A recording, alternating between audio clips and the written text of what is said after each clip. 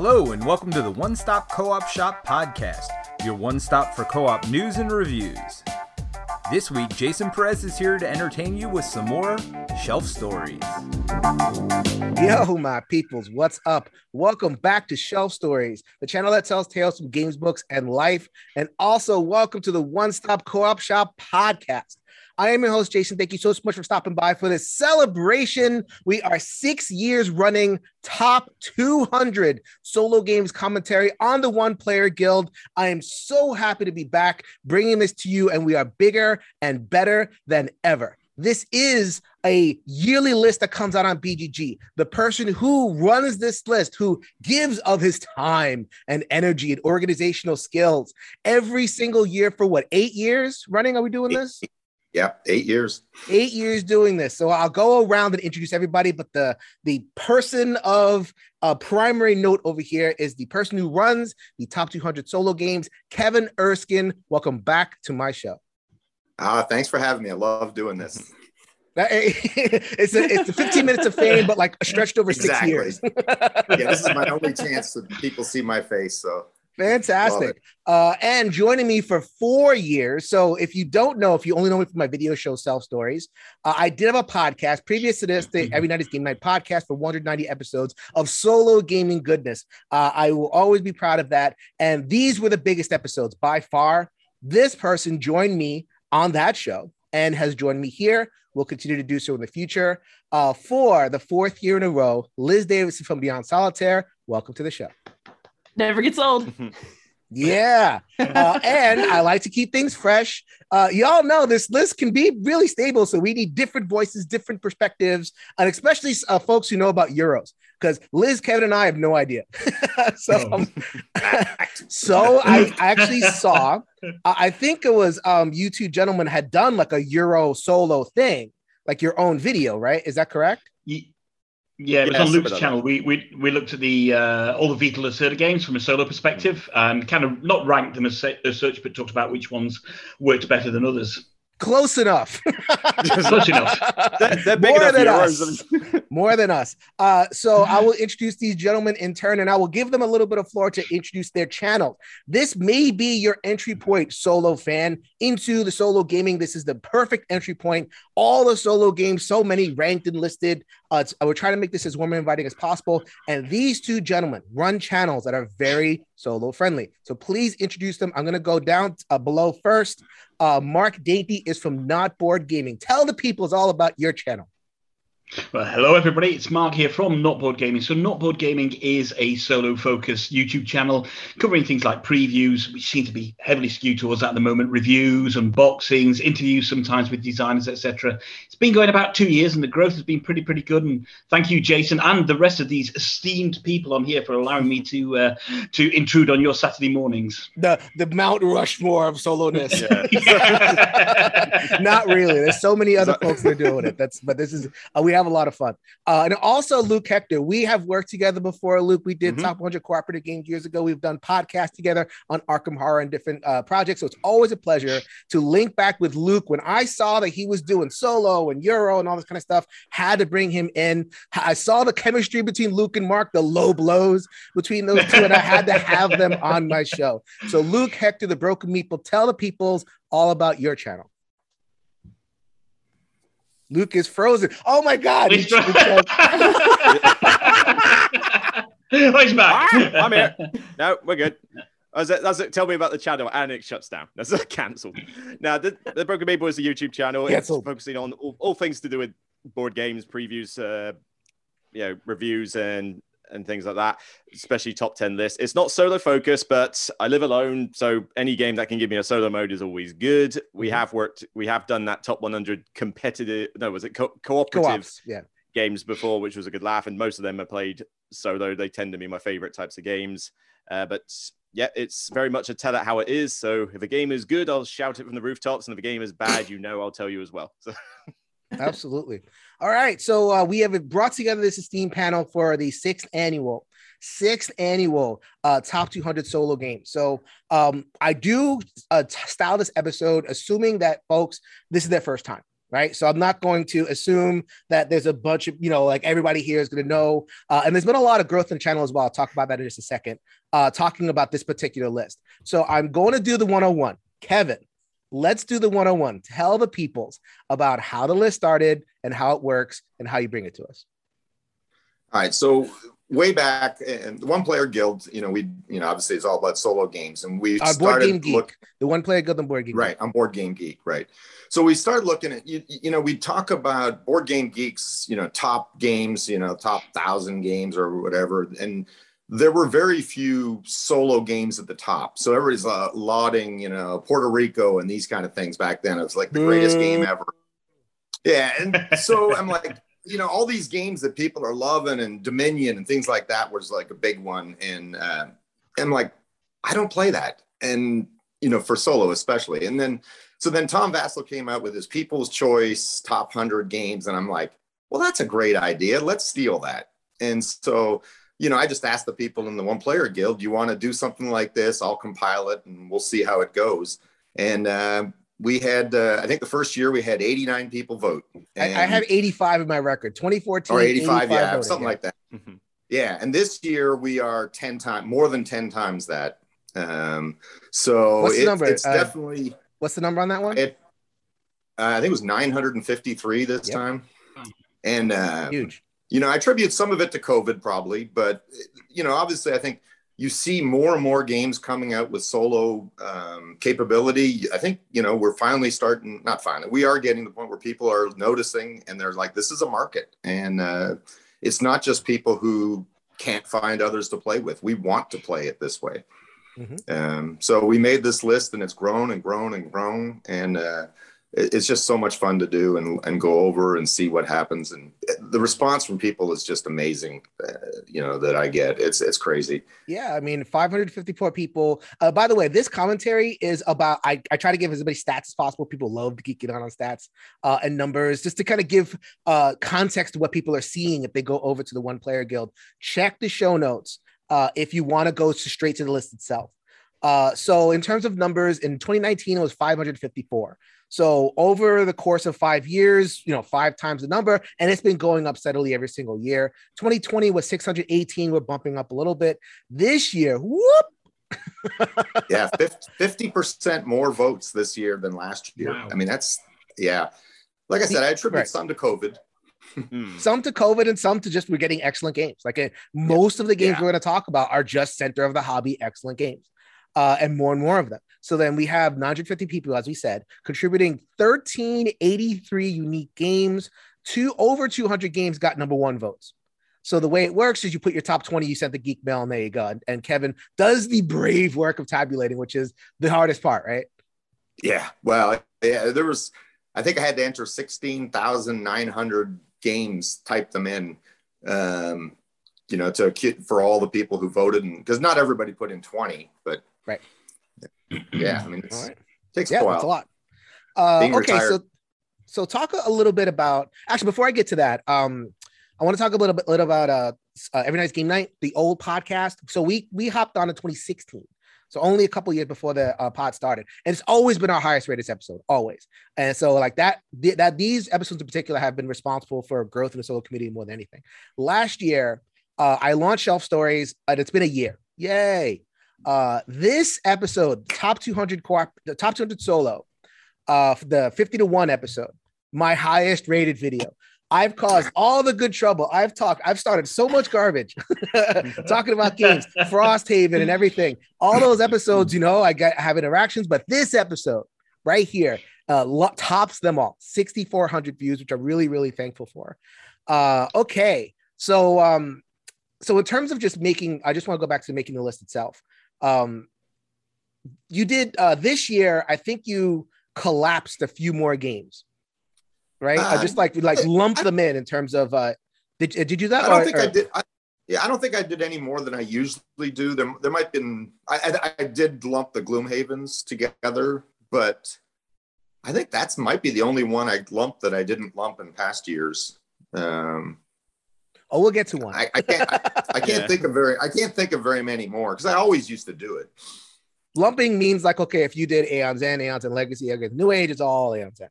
or Hoplomachus, Yes. Hoplomachus Lost Cities. It's all Hoplomachus. That's kind of how Right. Generally, though, if it was a legacy game, I kept it separate. So even like you said, Aeon's End Legacy was separate. Okay. Yeah. Even though that wasn't on there. It could be. Yeah. All right. So Mark and Luke, any have you seen the list before? Have you is that something that you've seen in the solo community before? Is this a reference that you use? Is this how do you use it in terms of like a good temperature taking? Talk about how you have you encountered the top 200 in the past. Go on, Luke. First. All right. So for me, obviously, I've seen the episodes that you've done in the past. Even though they've got Michael Cully on there, I'll still watch them. Low blows. He's not here to defend himself. And for me, it's more about just understanding what's out there. So, I don't know every game in the top 200 list. I certainly haven't played every game in the top 200 list. So it's interesting to see what drives people to play certain games, why a certain game that I may never have heard of, maybe in the top 100, and makes me go out and research things a little bit more. And I think it's a really good kind of cross-section of the community. It just shows that the solo community and the board gaming community caters for such a wide degree of tastes. It's just a kind of a great reference list to look at.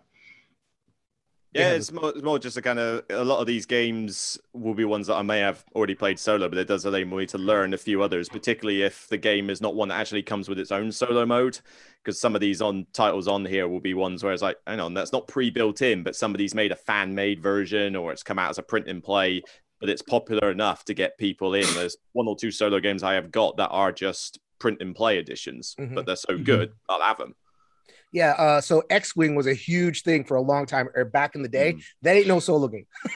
No. But there is so many tournaments. Rallyman was another one where that is not a solo game, at least the previous version, but people did challenges. And the one-player guild always takes games that it likes and just does stuff with it, and that will appear on the list as well. So not only in terms of printed games, but it really is a reflection of the community and what the community is doing with the game. So the list does so much good stuff. We can go on and on, but you all want to talk about games, right? You got to get to the game. All right. So this episode is going to be a little bit quick. We are covering 200 to 101. And if you go down there, the day that I released the episode, we will be up to 101 in the list. I hope me and Kevin got that together. It's coordinating across two people is a little bit difficult sometimes, but hopefully 101 is there. So then we're not going to talk about every game. I have 6 episodes. I have 6 years of this stuff. We're not going to talk about every game. What we're going to do is we're going to talk about debuts and noteworthy trends of something like Drop Big or anything like that, or just games that just leapt out to us in terms of interest. And we're going to go in quarters. So right now we're going to do the quarter of 200 to 176, which is live currently on the One Player Guild. Game number 200, I've never heard of. That was a huge Kickstarter. Go ahead, Liz. This is why we have Liz on 200. There. Yeah. Oh, no, 200 is Atlantic Chase. Sorry, I always get mixed up on which column I'm looking at. Oh, yeah. But I've heard of this one too. If it's, the rank changes. If it's blank, that's the debut. All right. So right. This is so the Atlantic Chase. It's a nice little GMT number. So this is why we have Liz. This is why we have you, Liz. You're our Kevin war game correspondent. Kevin is my ally in this. I'm so happy you're here because I want to be alone. So I'm a solo gamer, but it's not a lonely task. So basically, I would say that this chunk of the list, actually, this entire episode worth, all the war games that come up, I personally think the war games are underplayed, underloved. But if they're showing up in this kind of 100, 200 range, a lot of times they are showing signs that they might be pretty good. I have not actually played Atlantic Chase, but I remember noticing it. It's kind of like on a maybe list. And so now that it's kind of cracking that top 200, what that means to me is that that's worth picking up and having a look at, because I know that other solo gamers are liking it. And so that means that it's a lead for me as a person who likes war and historical games to pick it up. Absolutely. I mean, I'm not aware of this game at all. I can just imagine that it's lots of little hexes on a map. You're not far wrong. That's about right. Yeah, I mean, actually, so back in the day when we first did the list, there were a lot more war games were up higher on the list. Yeah. So we're going to talk about them. Thunderbolt, Apache Leader, D-Day at D-Day Dice or something like that.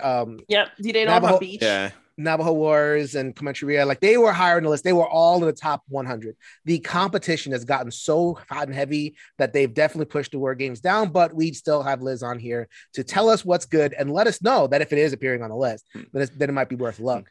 But there is a game up here that did debut, which is one above, which I know Mark and Luke have played, which I know Mark and Luke have opinions on. And it's one of those games that really should have been higher. It really should be a solo stalwart, but Aetherfields is just from Awakened Realms. Very quickly, guys, what do you think of Aetherfields? The theme is so good. I mean, Tainted Grail already blew me away, one of my favorite solos, but the Aetherfields was kind of like, okay, you've just given me another dark and gritty theme. Dream World, this should be everything I've seen from every kind of Nightmare Before Christmas, Tim Burton-esque thing of surreal imagery. And theme-wise, it does do that. You know, it's gorgeous to look at, and I do love being in that universe. If only it wasn't clunky as all get out when it came to the mechanics and actually trying to play the thing. The way that Aetherfields works is, so you have the main adventure, so you go into the dream or the slumber or whatever it is. No, it's the dream world. And then you have a really cool adventure. It's like a really, follow the numbers, and it's very adventure driven. It's not like combat and whatever. There's deck building aspect. There's a evolving deck that you have, so you can kind of draft and build your stuff. It's very, very cool. But then you get to the town phase. So like if you play an RPG, you have like the dungeon phase and the town phase. And the town phase is boring. It's so bad. It's a Ring Arena Roses mechanic of just going round collecting keys so you can get into the next big adventure. But you are seeing the exact same cards you draw for events, the exact same slumbers, which are like little mini adventures, which normally they're all great the first time you do them. The third or fourth time you do them, it gets a bit boring. And after 9 or 10 times, I hate you now. It doesn't. So they have actually brought out a new mode for this called Continuous Dream Mode, I believe, which essentially allows you to kind of skip past a lot of those slumbers. I have no idea if I'll get the time to actually try it, because I've still got the game in a corner somewhere, and part of me wants to go back and try it on that mode. I just doubt I'll ever get the time, which is such a shame, because it's not like I can just pick up and play it. I've got to relearn it all again, and it wasn't the easiest to learn before. But that's the biggest sort of killer, having to do that mini game in between. It's like, no, just get me to the next big dream. I think this game typifies almost the split in Awakened Realms. I mean, you can never discount their production quality. It's always absolutely stellar. What they put together is fantastic. But I enjoy their more self-contained games so much more than these kind of bloated epics. So, Tainted Grail I thought was great. And then after kind of 40 hours, it had more than had enough of Tainted Grail. This, I probably haven't played in 11 months. But when you look at a game like Nemesis or This War of Mine or The Great War, which was released recently, they're more self-contained, if you like, and they're better and a better experience for me. Whereas this, it was just ultimately a very disappointing experience. Did you play Aetherfields, Kevin? Yeah, so I think you're going to actually see this go up in future years, because some of us who are too cheap to pay for split shipping are still waiting for it. Oh yeah, so that is true. We got ours on split, so I'm still waiting for obviously we're all still waiting for the second part of it, but we've had the first for about a year now. It's going to be there's probably a lot, and that's the problem with Kickstarters, that if half the people get it, the rankings aren't going to be that great. And then when everybody gets it, it gets maybe a resurgence, and you start seeing it where it should be on the list. And I think you'll see this one go up. Yeah, I have a dark secret about that, which is that, I have my Tainted Grail stuff still in the box. I waited so long for it. I went through a period where I was super excited for it, and that time died well before the box arrived. Yeah. So I was going to wait to get excited again. Same thing for me. The Wave 2 had finally come in, and it was like 6 months after I was ready for it. I'm like, I'm just going to move this on. Funny how like Kickstarter timing has so much to do with the placements on a list like this. But anyway, so then this is a sad list for me at this section, 200 to 175. So many of my favorites just fell down here. Pandemic the Cure anyway, which was a top game for a long time, but just rocketed down this year. No expansions or just like it's kind of a dead product. Forbidden Island. And Luke, you're feeling me, right? Because there's a lot of like kind of like just traditional co-op that just kind of land a little bit softer on the list over here. Well, with some of these co-ops, I mean, you just mentioned Pandemic the Cure and Forbidden Island. I think some of these people would still play them as a group. So you can play them solo, yes, but particularly things like Forbidden Island, they're family games. The parents want to play it with the kids or like younger players. So as much as I've still got Forbidden Desert on my shelf, I never pull it out to play it solo. It's okay, you want an introductory co-op? Okay, let's all 3 or 4 of us play it. I can't recall if I've played it solo in years. So I play solo. Some games, a lot of the times if it's been played solo, it's not necessarily. I mean, sometimes the solo game is just that good, but a lot of the times it could be that the multiplayer is just too much, it's too fraught, or takes too long, or something. And it's kind of like, well, the solo's quicker. So what's funny about this is that honestly, those are all games I could really take your leave and really put on leave. But I will say that the war games through this section are fabulous. So I actually just reviewed D-Day Dice. It's so good. That game is great. It's a fun little dice checker. Conflict of Heroes Awakening, the bear has one of the best solo AIs I've ever seen.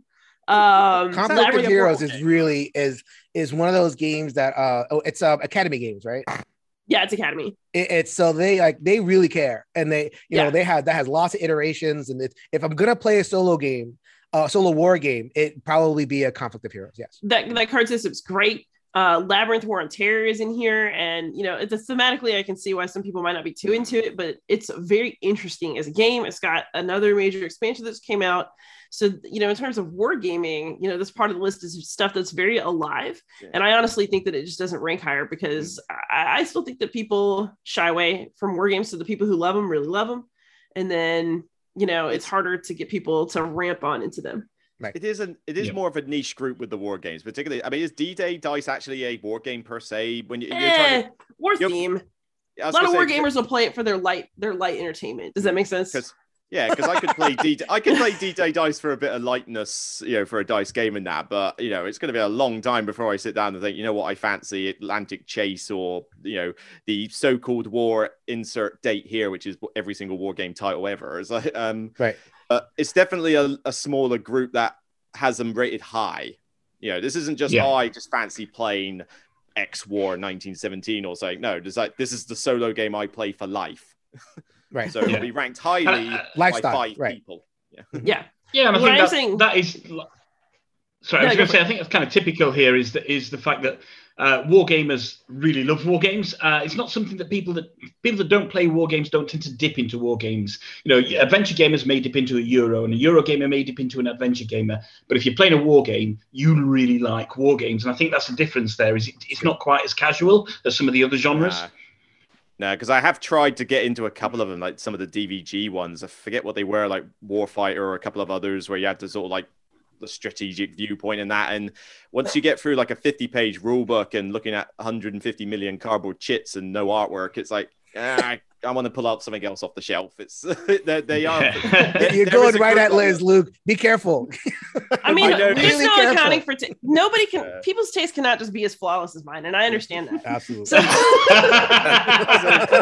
love sees to bits. I mean, you did because you did a Dice Tower list with them, the solo one or so. It's like your entire list was so different from everybody else's because it had all the war games in it. Oh yeah, that's so great.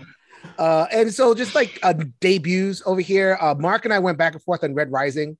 Mark did not enjoy Red Rising because there was just no game integration for him. I loved it. It's still here. Where is it? It's right there. I still have it. But mine's a loving home. Yeah, mine too. Yes. It's Red Rising, but you've got Fantasy Realms. That's. It's basically like gussied up fantasy Eurogamer rummy, I call it, and I like Euro games. I like rummy, I like Red Rising, so it's all good for me. And then another debut, Bloodborne, the board game, which I think like in terms of it's another CMON minis adventure thing. How many? Like it's a kind of game that could be solid, but it really gets lost, especially in that catalog. And yeah. I'd agree with that. I got Bloodborne and I played it only a handful of times. And it hasn't grabbed me. And I know people were raving about it when it came out. And I just found it just another relatively generic kind of dungeon crawly type game. Didn't do anything exciting for me. It's going in my to sell list, that's for sure. It's got the whole thing of here's another game that we've done with a ton of miniatures.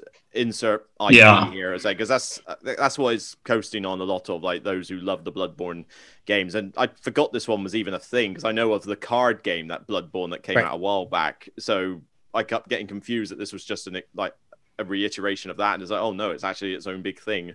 I'm always amazed at how many CMON games come out. They're huge and do nothing for me. I just never. It's I don't even really bother to seriously consider the Kickstarters anymore when they come out. I used to look and just like, ooh, and am I interested in this? And no. Yeah. It just flies by me now. It's just there's too many of them, so we're trying to. When it was only like 10 games being released, it wasn't such a bad thing. But now we get thousands every year, and particularly with Kickstarter, it's now a pre-order system for a lot of companies. So everybody is seeing it's like, okay, so how many of these miniature games are we going to get this year? 20, 50? And you just cannot separate them out. Especially the first problem is when you see a Kickstarter page, and before it even gets to how you play it, the first like 5 pages worth of it is just look at our minis. It's like, I want to know how to play your game first. And I do want to be very clear at this point. I probably should have said this at the beginning. Maybe I'll spice something in. We are going to give our honest opinion of games. Please do not take this personal. We're going to talk about stuff and deal with it. We love you. And there are a lot of people who clearly voted it. I mean, we're talking thousands of games over here, and we're talking the top 200. So there's clearly folks who like Bloodborne enough to put it on the list. So please don't take that as a criticism of your taste or anything. We're just giving our honest opinions. We love you all. Sure. Yeah, I'm giving my honest opinion about how bad your taste is. No, I'm joking. No, honestly, you've just been blacklisted. We're all doing that. It's 4v1. No, the reason there's so many games is because everybody has a different flavor palette that they like. I mean, it's it is what it is. There's nothing wrong. It's a good thing you're saying this now, Jason, before we get to the games people really like. Oh, yeah. I mean, this is going to be. I will, because I've gotten that feedback where it's like, okay, well, because we talk a lot about games, we have different tastes, but I definitely want to put it out there. This is all about love, and we're joking with each other, and there's nothing wrong with anybody who's playing the games. We just are trying to express our opinions, so just want to put it out there. Yeah. Between me and Mark, but yeah. There's lots of enmity. That's why you're on the show. Controversy creates clicks. I actually think I've spent more nights away this year, by the way, not literally with Luke, but in the same space as Luke than I have with my own wife. So we've been to Western, we've been to UKGE. Me and my wife haven't been on a holiday for 2.5 years. So there we go. All right, so we're going to move on to 174 to 150.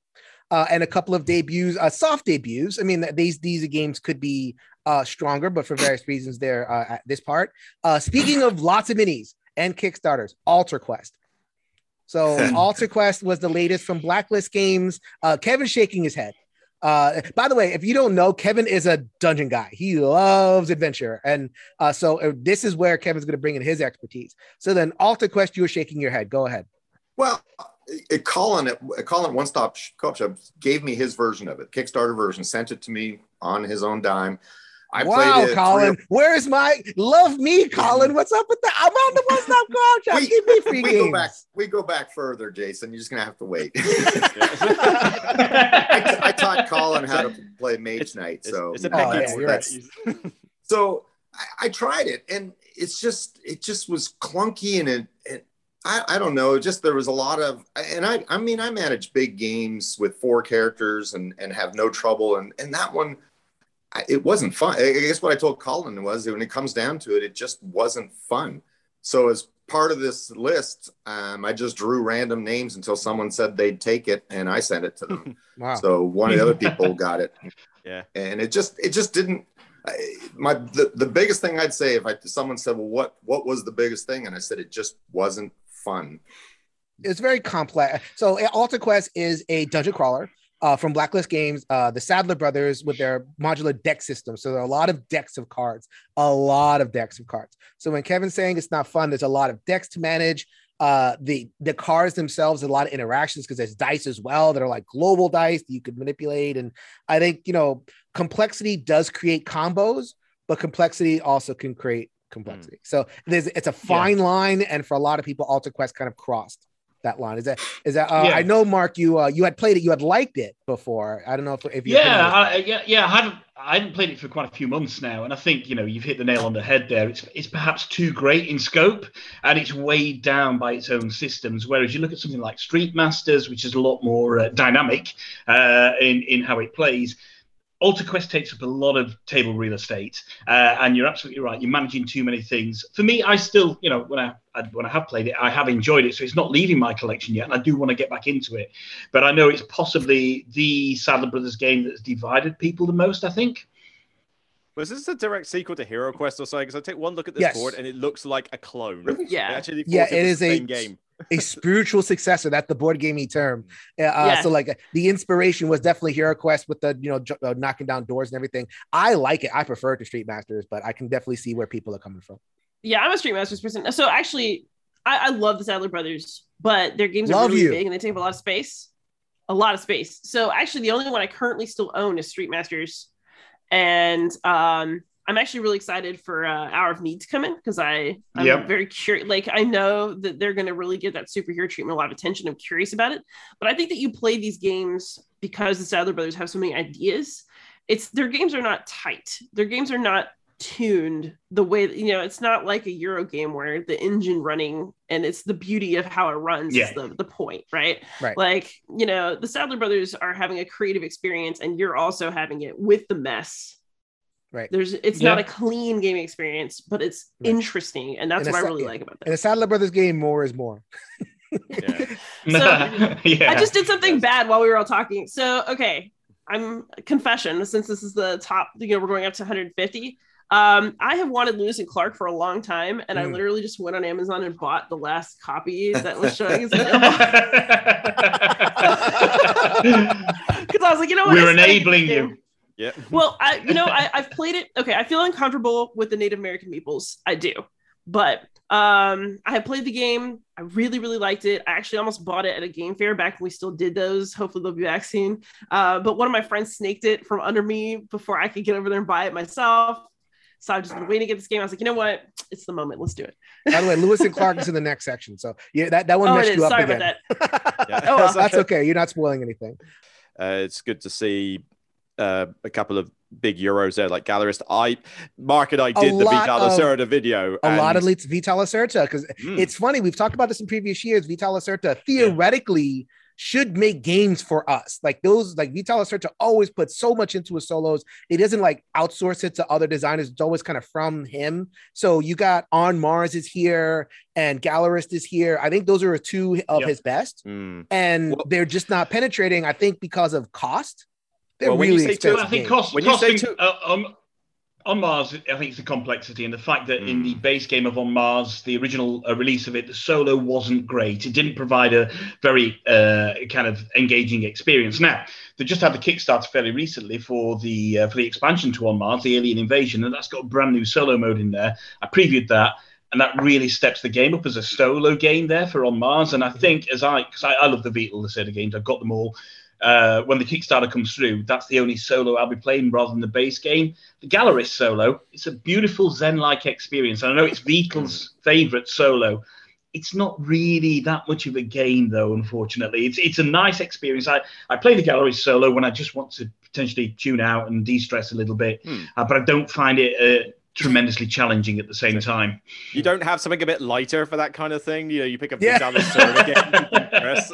I want to have a breezy light experience. They play the Gallerist solo. It's still a big heavy Euro at the end of the day, but this is where we differ because we did that video with the Vital ones, and I said that I quite like Gallerist as a solo game, but On Mars, I didn't like it at all solo. I don't know about the new version, but On Mars was also, as much as I liked it enough, it was the weakest out of the Lacerdas I played multiplayer, hence it no longer sits on the Lacerda shelf anymore because I got rid of it, because it's just like, okay, I know you do complex Euro games, but for crying out loud, there's a line here and you just overstepped it by about 20 million miles because it just got way too complex. So the whole idea of the expansion coming out was not on my radar, because I thought I don't need it more complicated. It already was. But if it's improved the solo mode in it, then maybe. But I'm surprised to see it here on high up on this list, because I think most people don't go mad for the On Mars solo. Hey, Mark, I think On Mars is a really great game. They give me any. I definitely feel that it's like, okay, I want to play a great game. The solo is passable. Let me play, because this is such a great game. It's an entryway into this passable thing. And if Mark is saying that it's better, then maybe this will be the Vital Lacerda game that cracks the top 100, because it's tough. a lot of his games. I think Yeah. Lisboa is also somewhere on the list. It hasn't cracked the top 100. It should. Vital Lacerda makes excellent solos. But sorry, think Kevin. we, I'm gonna have to wake Kevin up now because we're talking about Euros. For Euros. He's nodding off. Well, what about? But obviously, the last Kanban EV and certainly Weather Machine, Right, which hits Kickstarter next week. Both of those, the solos are designed by David Turchi on those, so he's kind of outsourcing the solo now to David. And I know David has worked has worked very hard on these as well. I know Kanban EV for me, and I can't remember where it is on the list. If it is on the list, is it's high. We'll get to that. Possibly. Yeah, it is. It is my favorite Lacerda solo, definitely. Yeah. The debut on this one, I have not played this game still because it never exists in the UK for more than 5 minutes. But Paleo, I didn't realize that even had a solo. I thought that was meant to be a group. I guess that's another co-op you can play solo and that. But has anybody played it? Because I would love to play this game. I love Paleo. Paleo is a really, really clever game. It's a cooperative game. Kevin hates it, but yeah, get out of here. I've never heard of it. It's a different type of cooperative game in the sense that usually in co-op games, you'll have like a player turn and then like an AI. So then you're battling the AI. Here, it's it's a series of card flips. It's a card game and a resource management card game. And it's you play your cards to the center of the table. You reveal them. It's like, ooh, what I get, and you're trying to kind of ride the luck of what the cards are giving you in order to do your research management stuff. And that sounds like not great, but you have it's a whole thing. Like the game leads you in certain places. So it's it's kind of like giving you a system of educated guesses as opposed to just complete random. The solo is basically, a little bit more push your luck. And I don't love it solo. I can see why. I can see definitely one of the things where it's like, I like the game. The solo's okay. And that's why it's here. But Paleo's a good game. It definitely deserves Spiel des Jahres treatment this year. Okay, so let us get to 150 to 121. Really quick. Hold on.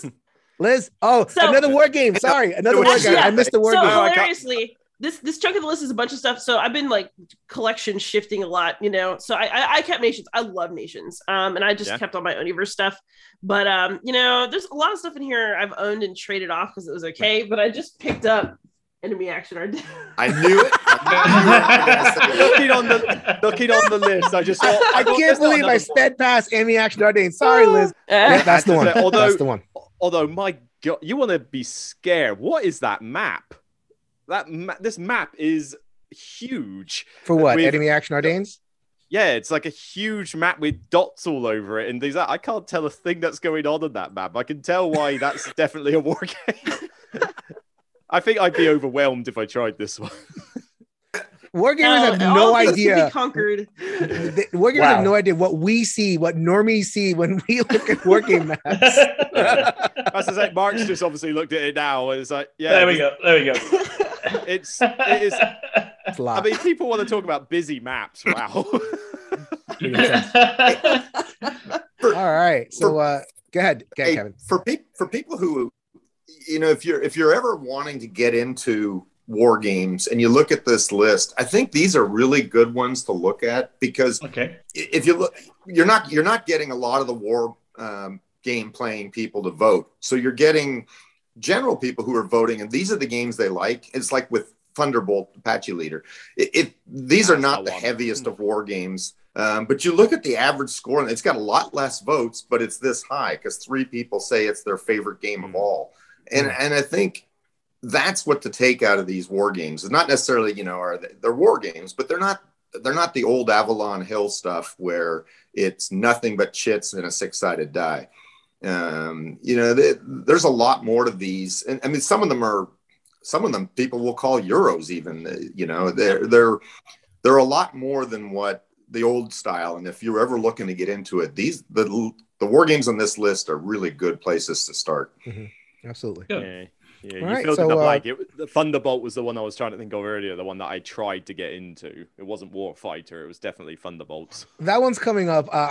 Liz has an average of 2 minutes and 45 seconds talking about Thunderbolt over the last 4 years. It's the same talk over the last 4. It's hilarious to listen to. So we're gonna hold off on that for now. Where's the story? Where's the story-based solo games? Liz and I take turns on that one. I love that game. Same, right? Kevin and I have to have our love fest, our scheduled annual Thunderbolt Apache Leader. Separate Zoom meeting for that one. Absolutely. So then we're going to go to 150 to 121. The one pure debut on here. I don't know if a lot of people have played this. It's Veil Wraith. Veil Wraith is the newest one or one of the new ones from Tristan Hall Nothing Productions. I'm good buddies with Tristan, so he's always hooking me up with review copies and such. And I just love his games. I think Tristan and I think the same way in terms of very heavy story adventure but enough crunch to kind of unlock the story. Veil Wraith is a card game, a very simple card game. Mark, you've played it. Yeah, I played it. Yeah, I picked it up at UKG along with the expansion, and I enjoy it. It's not something I get to the table a lot. I think when I first got it, I played it a few times, and yeah, it's pretty difficult to play as well, or to win, should I say. It's very easy to play, but difficult to win the game. It's got a significant challenge on there as you progress through the campaign. The artwork is sublime as well. I know it's a little bit divisive, but the black and white artwork, I think, is just absolutely stunning on it as well. And you can set it up in no time whatsoever and play a game in around about 30 minutes as well. So it's ideal for almost a quick take solo game. I think it's well worthy of a place on the list, definitely. Yeah, the black and white messed me up because I took it on vacation with me and it was the middle of summer. It was beautiful. And I'm playing this like grim black and white card game that I'm like, what's going on here? But no, it's a really, really neat little card game. I mean, we'll see if it climbs. We'll see if it gets support. We'll see if I think it needs the expansion. Sure. So like it has like 5 scenarios in the base box and then 15 scenarios in the expansion. So like if people unlock a little bit more of it, we are going to see more All for Nothing games higher on the list, so maybe that one kind of folds in. It's in the same universe. Totally missed that one at the expo.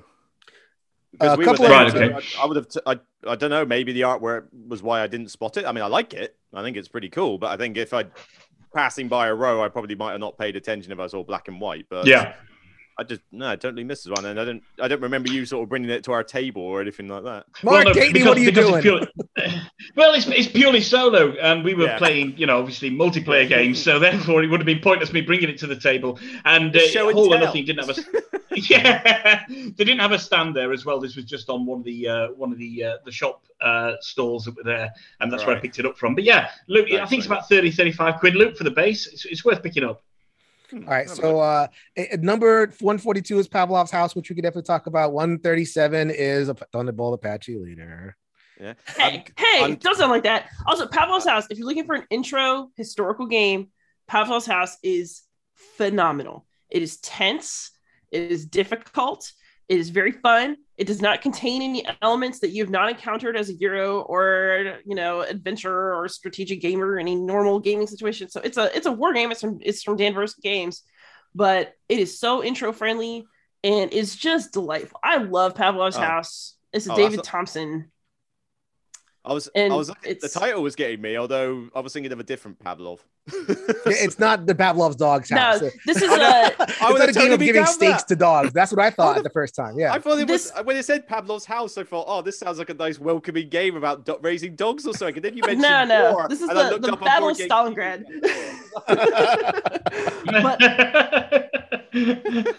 I extremely recommend Pavlov's House. I think it's beginner friendly. I actually recommend it as a starter war game. It is so good. It is so good. I like David Thompson's work generally. He and I are personal friends, so I'll just disclose that. But I really like this game. Great dude. He's a great dude. Sounds like it rings your bell, Liz. Sorry. It does. Very cool. I'm salivating right now. You can't use that when it's not even about that. Come on. Unbelievable. We haven't even started yet, people. And it's like 11. It's like 8 o'clock in the morning for me. Bad, Mark. We're not even going crazy. Okay, so some more stories of the list, and I like to talk about like trends and stories. A lot of kind of classic co-ops fell down here. Some of my favorites, bleeding into the list, it's Ghost Stories. That's the second section, but it's right next to it. Flashpoint, Fire Rescue, Freedom: The Underground Railroad. These are classic cooperative games. They haven't gotten expansion support, so it's obvious that it's been a slow descent down for them. But just noticing, same thing with Liz and the War games.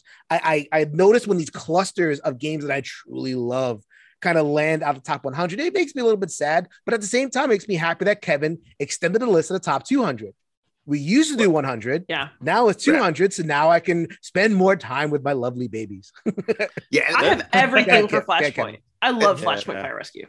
Yeah, it's a good point about the 200. When we did 100, And a lot of people would ask for, well, what's up there? Because they would find new games. They would find new stuff they'd never heard of, or they'd find older favorites. Because it's kind of sad to me that just because a game is older, it just drops down the list naturally. And I think it's not necessarily because people are tired of it. It's just that either they can't get it, or, that people see the new stuff. So you buy that and you don't buy, like Ghost Stories, which is an absolute fantastic game. And there's probably new people who are buying games and might have 50 or 60 solo games now and have never played Ghost Stories. And that's like, oh, that's a shame.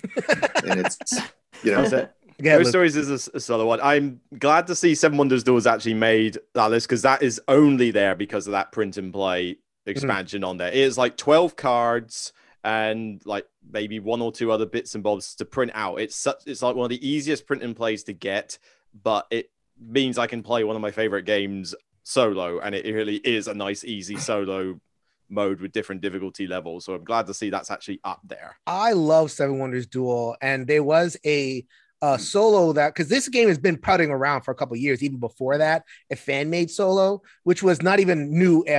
Which is not even new components. It was like, okay, remove the bottom left card and like simple rules for the wonders and stuff. So then I've been playing Seven Wonders Duel solo for years. I love that game.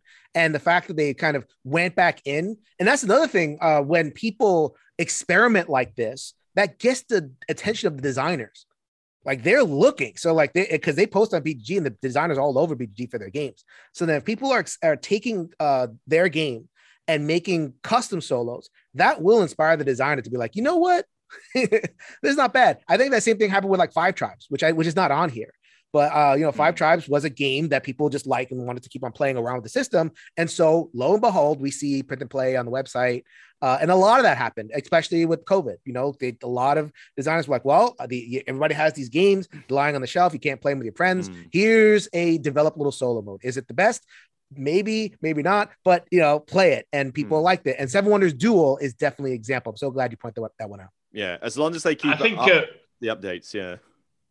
Yeah, I think Root falls into that category as well, Jason. The fact that the Root solo was obviously the fan-made Better Bot project, which then became the official Root solo release, and it's fantastic. It's better than the original Clockwork Marquee or whatever it was called that came with Root. Oh, we'll get to Root. That's a little bit higher on the list. That's a little bit higher. Anything else leap out from this section of the list? Yes. Mark your timer. 2 minutes and 45 seconds, Jason. No, you get no. Under two. Please. We already talked about that one a minute ago. Shut your mouth. Kevin, you have to back me up here. No, I have to tell you, Thunderfold Master Leader, I love that game so much. It's so good. Like, if you ever liked putting together a party for an RPG, or like trying to figure out who got what weapon, or like what resources should go where, this is like the army plane pew pew version of that. And I love it. Even though all the pilots have the same art and they all have these like dad bods, you still want to rescue pirates from Israel and over Israel. It's such a good system. It's really, really fun, especially if you're a planner. Like if you enjoy planning before a battle, 30 seconds, and kind of figuring out what weapons and stuff, that game just really is going to do it for you. No, my favorite shoot 'em up on the video game is Deep Rock Galactic. There is no planning. There is go into the mines and kill lots of big bug spiders. There's no 30-minute session where I'm moving chits around deciding this is my loadout. It's like, no. This is so Ameritrashy for a Euro, man. Yeah. I like yours. I think that, like I say, the war games let me go a bit. Luke goes both ways. He's all good. Hey Liz, I got a question. I think I'm a hybrid gamer. Go ahead, Kevin. Liz, how do you explain D-Day at Omaha Beach going up so much? Because I separated all the D-Day ones. I think there's been a reprint, because I managed to pick up a new copy off of my local dealer within the past year. So that's what it is. It's become more available again. All right. So let us move on to the final part of this section, 125 to 101, which is, I think, so this is, at this point, we can talk about games that have fallen out of the top 100. And there were a couple of games that were stalwarts, right? So we're talking Ghost Stories, which you mentioned in the last section. Navajo Wars was a stalwart for years and years and years, and it's finally gotten pushed out of the top 100. I think they were talking about a reprint, but I don't even know if that reprint has landed. Burgle Brothers was a game that was a stalwart for a long time. Pathfinder, adventure card game, which was, I mean, the original.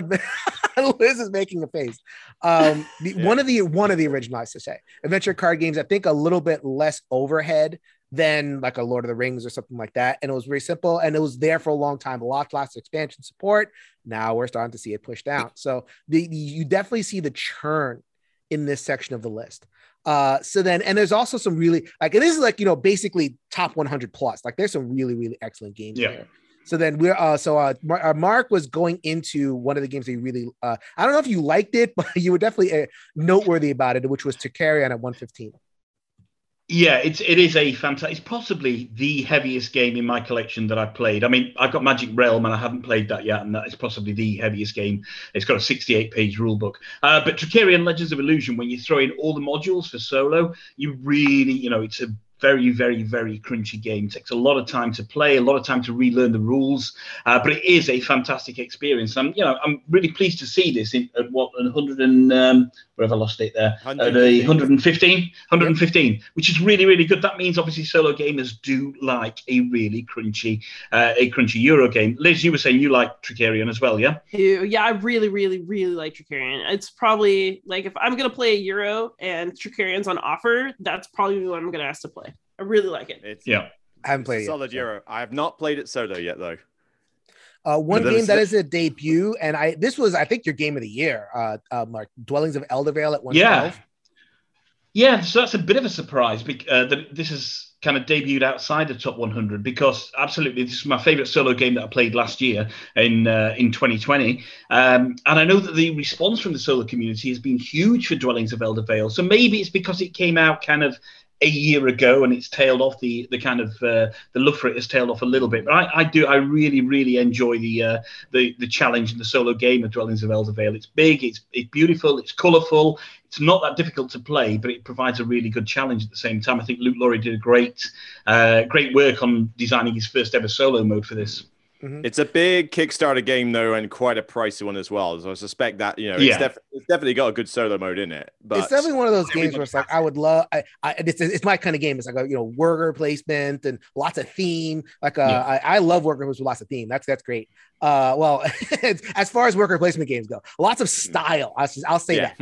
Lots of style, lots of ambiance, and it kind of pulls you in. Evokes a neat little world, even if you just at the end they place a worker. So I'm interested in that. And the production definitely kind of amps it up. I would love to see like a kind of more of a stripped down. Maybe this gets popular and, get that more accessible version of a game. Sometimes that happens where like they'll release. There's a trend more nowadays where they'll release the deluxe version first. And if it's really popular, then they'll release like a little more accessible version. So maybe because I would love the idea of Dwelling of Eldervale. And a couple of others. Anything, Kev, I'll go to you. Anything here? Leap out. I'm deliberately avoiding Liz with more war games because I don't like her. I'm kidding. Yeah, I mean, get out. The one that's kind of sad is always Gears of War. It's just, I mean, I love the game. It's a fantastic game. It's just that you can't get it. I mean, nobody should pay $200 for it on eBay or something crazy, but it's such a good game. Right. It's better than Bloodborne. I might speak about. I think I paid for about £70 or £80 on eBay for a second-hand copy about 18 months ago, and it's a great game. Slightly dated in its mechanics, but it gets over the feel of the video game. And I think it doesn't have a lot of bloat in there. You play through these scenarios, and they're very, very again bloody challenging. These scenarios. I do like Gears of War. Is it one of those that you have to play the game to actually enjoy it? Because I never played any of the Gears of War video games. No, not at all. No. Cool. How about that? I'm pleased to see Search for Planet X is on there. I'm surprised by the giant leap it's had though. It's like 250 ranks. It's gone up to 109. Well, is it a recent release? Because some of these games kind of came out like September, October, and the voting is in October. So it's like they debut, but it's like with 5 votes. Yeah, people actually play it, and then it rises. The distribution, I think last year it was around the September time that some people got it, but it still didn't. So what is Search for Planet X? Like, very quickly. I've never heard. Search for Planet X is a sort of logic deduction game where you're all trying to find out where Planet X is in the solar system, but you move around the board in a very sort of Tokaido style fashion where the person at the back is the next one to move, and you're making guesses and like doing little predictions, and that is like, right, I reckon that I want to know what's in sector 4 to 6, or I want to know if there's any meteorites in sector 7. And once you start mapping out where these phenomena are, each one's got its own logic rule as to where they can go. Like all the asteroids have to be together, the two gas giants can't be next to each other, and eventually you figure out, that one's got to be Planet X, and it's essentially a race to figure that out. I don't tend to play it multiplayer though, because it is mostly a little multiplayer solitaire in that respect. The solo mode, which for some reason isn't in the main rulebook, you have to go to the website to find, which is stupidity. But you get come on, seriously. But you get the app. It's a bot. It effectively is almost a bit like a timer. Like it slowly figures out stuff, and you've got to basically race the bot to figure out where Planet X is. But it is a very smooth system because a lot of it is just done on the app. Press a few buttons, bot does its thing, you mark it off, and you can just take your time to learn the puzzle and try and figure it out. So I can't remember the last time I played it with actual other players. It's on my shelf purely as I want a mid-weight meaty deduction game. That's kind of where I'd place it. Okay. Anything leap out of you, Kevin? I already asked you about Gears of War. You already talked about that. Liz?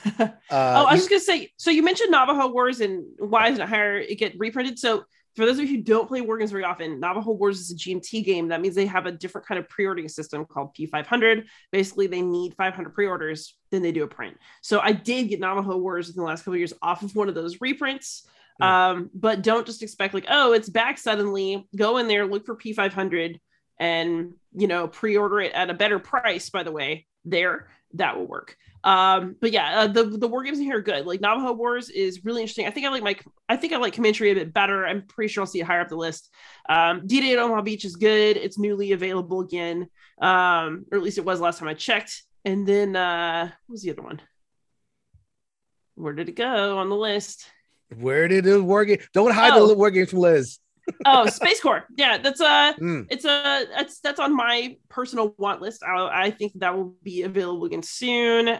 I love Space Corps. And then, by the way, I have Space Corps right here. It's been here. It is I don't think of it as a war game. It's a GMT game. It's more of a space exploration card game. It's from GMT, so like that's why we associate it.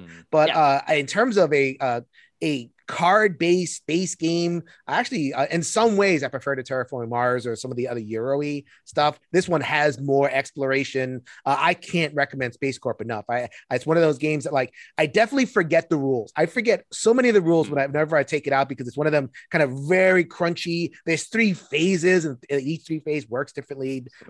Each time you play it. But if you are looking for that card engineer, I want to sink my brain and world into a really rich experience, Space Corp, I definitely recommend. Okay. So I just want to point out to y'all that is the same designer as Enemy Action Ardennes that y'all were taking a giant poop on a while ago. I want you to eat your words.